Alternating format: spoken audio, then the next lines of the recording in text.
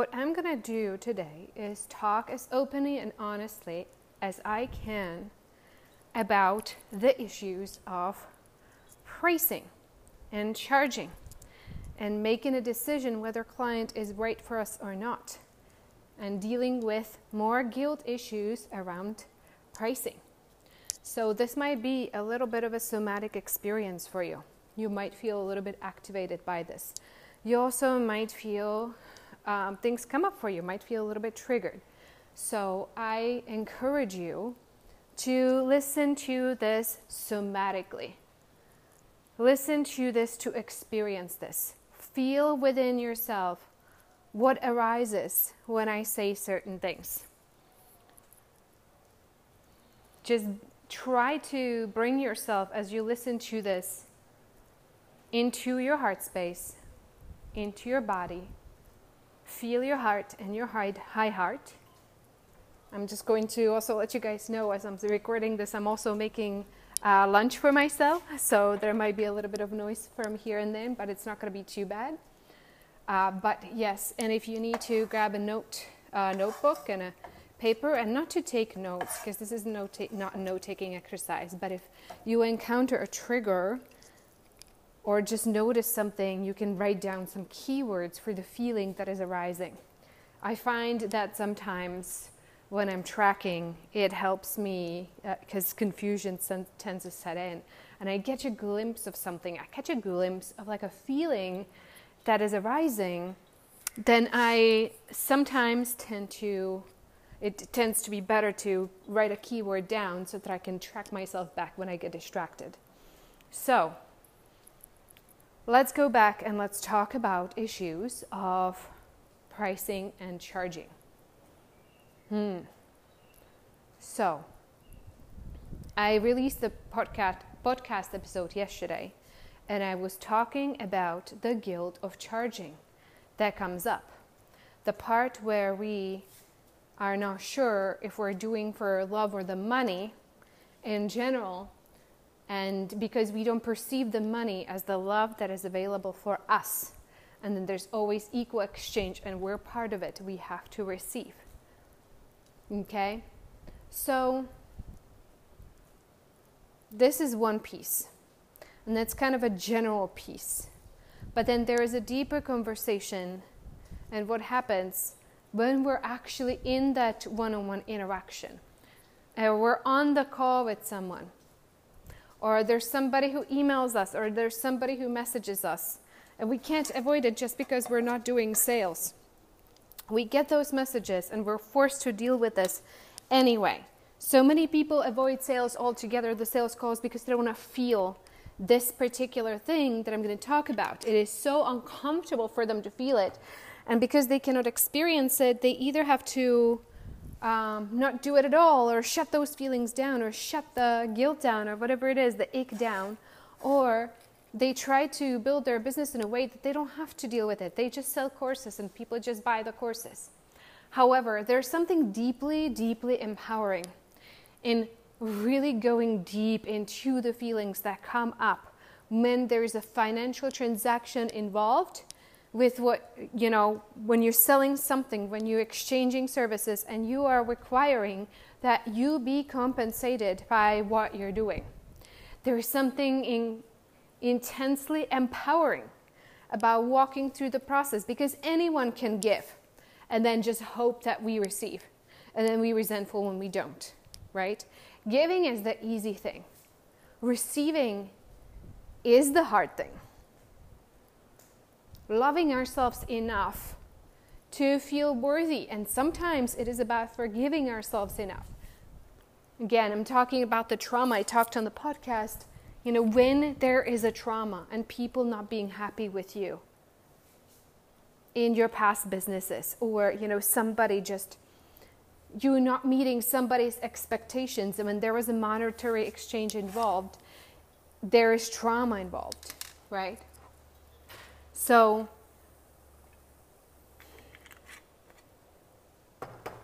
when it comes to having the sales conversation with a human being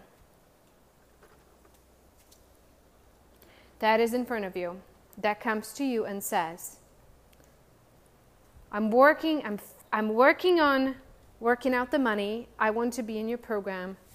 And just so you know, this is all the money that I have. If I do this, that is all the money that I have. I'm just going to give you all my savings, my life savings.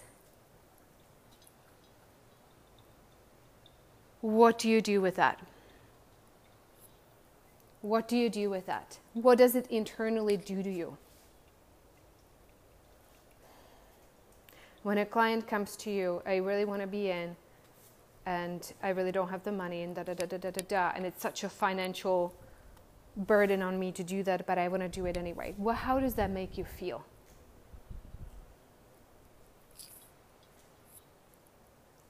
What's the feeling? What's the emotion that comes up?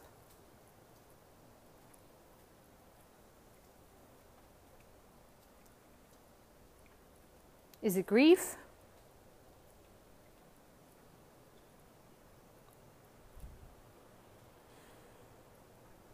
Is it resistance?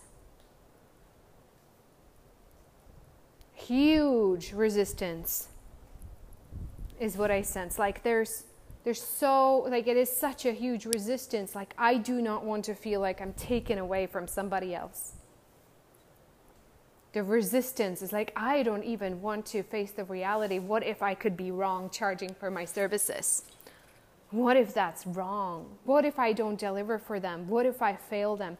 And they sacrificed their livelihood to work with me, right? And in our industry, it's not like we're okay with charging, $60 an hour. Like we have to support ourselves in the work we do and not charge by the hour, right? So there's something about that. As healers and as coaches, we need to be supported because our work with clients is not the hours in a week with clients. It's all the other clearing and inner work that we have to do. All the tracking, all the things it is. And oftentimes we're solo providers for our families. And there's certain experiences that we want to have. And of course, this healing and everything that we do, like that is our passion. Right? And we want to be able to advance and afford to work and support the people that we want to work and support with, right? Because of them, there's this chain. Of course, all of us have mentors. And we should be compensated for the work we do, and so should they. There has to be a chain of supporting each other in this work, in this, in this ascension work. There is that. Can we do it for free? Yeah, but only to an extent, and we're not very good at it when we do. Because we preoccupy our time, being in a corporate environment that absolutely does not, just the busyness, it doesn't support us. Especially if it's out of alignment with our soul's journey. So yes, there is a piece where receiving a compensation does work. Now the question arises, if that works, shouldn't everybody be a healer? Couldn't everybody be a healer? Like, people have to do other things other than heal themselves and be healed, and this coaching industry pyramid, right? That's happening. Like, this thing.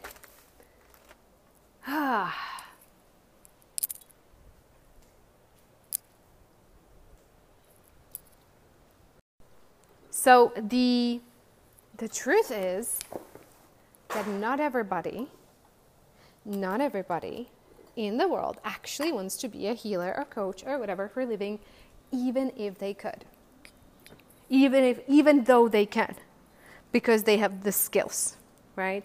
So for example, one of my dearest friends and Lexi's godfather is actually pretty advanced on his spiritual journey in many aspects. And it just kind of was the obvious path for him to want to be a coach of some sort. Because he's been in so many coaching programs on relationships and yada, yada, yada. And, we constantly work on our relationship. And there's just so much, right? So the obvious path, and everybody tells him, well, why aren't you a coach? Right? And it's so interesting because he actually has no desire whatsoever in that, right? There's just nothing. There's just no like reaction to that. It's like whatever. Like it just is not appealing, right? So it's not that there's like I'm not good enough to do that. It's really just that it's not appealing. So just keep in mind that those of us who feel called to do this full time for a living, which is not everybody, because some of us really truly do not have the energy to go have a job while we do this, especially if you're empath and you have open centers, and if you're a projector and you don't have the motor. Oh my goodness, like we literally do not have, we're not built to do all the other things. I know I'm not. I know I've done it, and I know I wound up burned out each and every time I work outside of my alignment. So for some of us, we really do have to be fully compensated for the healing without having to do anything else. That is it. That is a fact. Okay? Some of us auras are actually designed for that. Right? When you find out, for those of you who are projector, it's not just projector. There's some amazing generators and manifesting generators. So many of them. They're so powerful as leaders in the communities and the guides and whatever.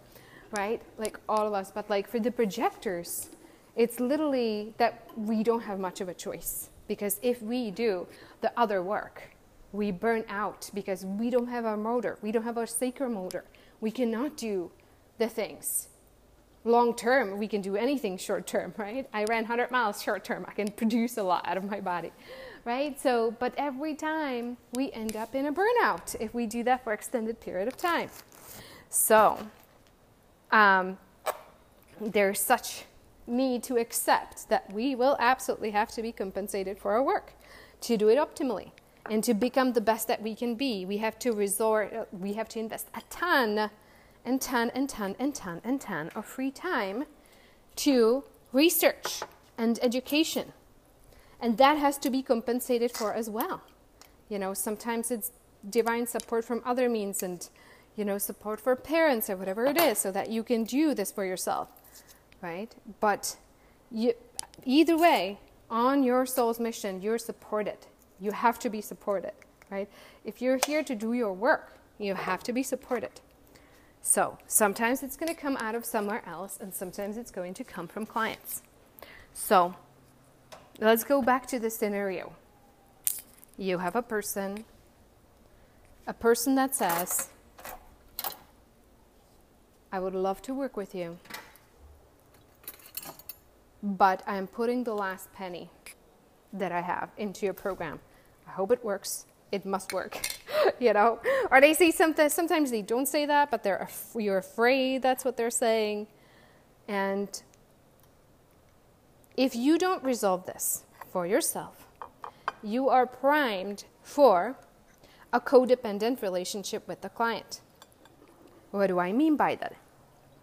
You're going to quickly go into playing the savior in that relationship, because you're going to go like, oh my gosh, I took that money, now I have to work double as hard because I really want to make sure they get their result, and I'm going to do everything in my power I can so that they can.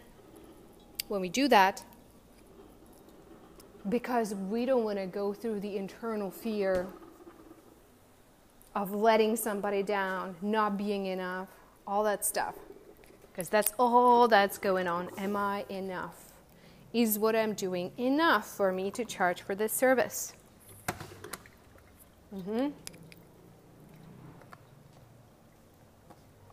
You feel that? It's like, it's there, it's right there. You have to let it go. By letting go, you have to allow yourself to feel all of this and start integrating the realization that comes through. Because there's all sorts of fog that will try to question your value to your clients. In the end, though, what is happening, that your particular presence, your particular aura, that is particular ways that things are set up, particular sets of, some people think of it as codes, right? I'm not sure I necessarily resonate fully with that. I'm not sure I do or I don't.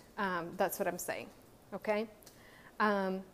It's just something I hear people say, and it's like, yeah, okay. You know, but there's something about your potency, about who you are, how you show up. You know, on a human design level, there are centers you have closed and there are centers you're open, and because of some centers that are closed in one hand and open in the other person's, there's a flow that starts happening, activating each other, in being able to, we're here to do this transformation together, talking to each other, reflecting to each other. And yes, it comes through in recordings or even in emails, like the energetic exchange happens as well. It doesn't have to be person to person. But there's something really beautiful and potent about the one-on-one interaction, where you're fully holding your attention on this one person. And you know, for us, those of us who amplify or who are projectors, who are empaths, like there's so much potency in that. In that person being able to sit with us and have these realizations on their own. Because sometimes like we are really, really activating that way for our clients. Like there's something in our presence that wakes them up, right? There's something that we haven't awoken to, that we have, that we may not realize, that just somehow, they're in our presence, it starts waking up for them. You see what I mean? And the problem is that some people who are listening to this are not quite aware of it, but just because you're not aware of it that is not how, let me rephrase. Just because you're not aware of it doesn't mean it's not there. Just because you haven't felt it and sensed it, that in your presence transformation truly happened. It's not just because of what you teach. There's things that crack for people, that alter for people, that expand them. So, going back to this idea of charging, okay? If you can work yourself through opening this up for you, opening up the flow of receiving,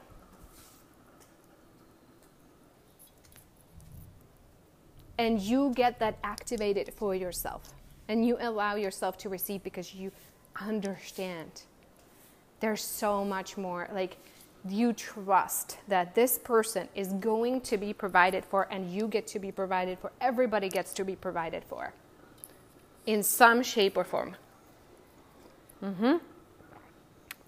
And when you begin to accept that, you can then go and activate this for your clients.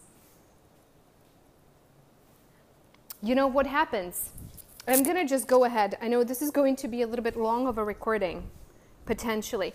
But I want to go ahead and I want to share with you some investing experiences and the impact they had on me. When you invest in somebody who is fully empowered in, I am worthy of receiving, I'm feeling like, you know, they're feeling worthy of receiving the money. And you know what? Maybe their value was not even what you expected. It was less, right, than you expected. You know the impact that it has on you? All of a sudden, you start realizing, oh, wait. If they can charge this much and not work themselves to death, can I put a little bit less expectation on myself? Can I be okay with charging fairly, not overworking myself?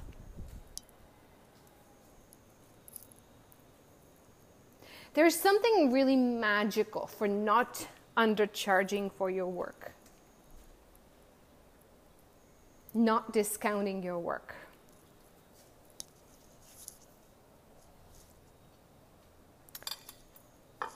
Okay?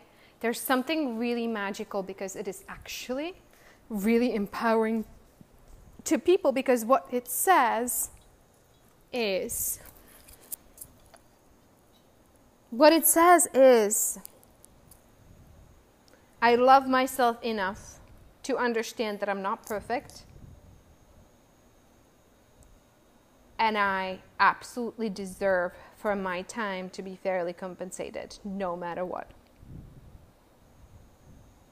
And the next level is like when we realize, when we start feeling into the impact we actually have on others, and how powerful our presence is, and how activating and potent our presence is as time goes. And we realize, oh, holy shit, this attention and the time that I am giving, it's a huge value to people. There's a huge impact of this space that I hold in the exchange that happens.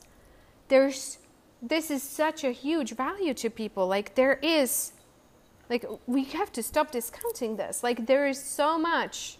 It has to be like we are absolutely worthy of being compensated for that. But you see, that takes a minute to get to. Because we have to start noticing what happens. We have to get out of our head and start noticing. And being present to what happens when we show up, when we deliver, when we are with a person and something alters in our presence for them. We have to start noticing it. Because the not enough fog that is over our eyes is literally clouding your judgment. You're not able to see clearly at all the impact you have on people. And you're not able to see the mechanism by which they are actually provided, because they're actually following their soul calling, saying yes to you.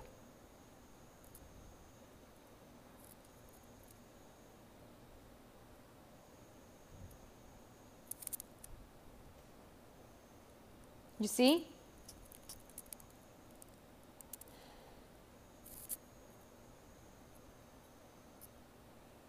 So,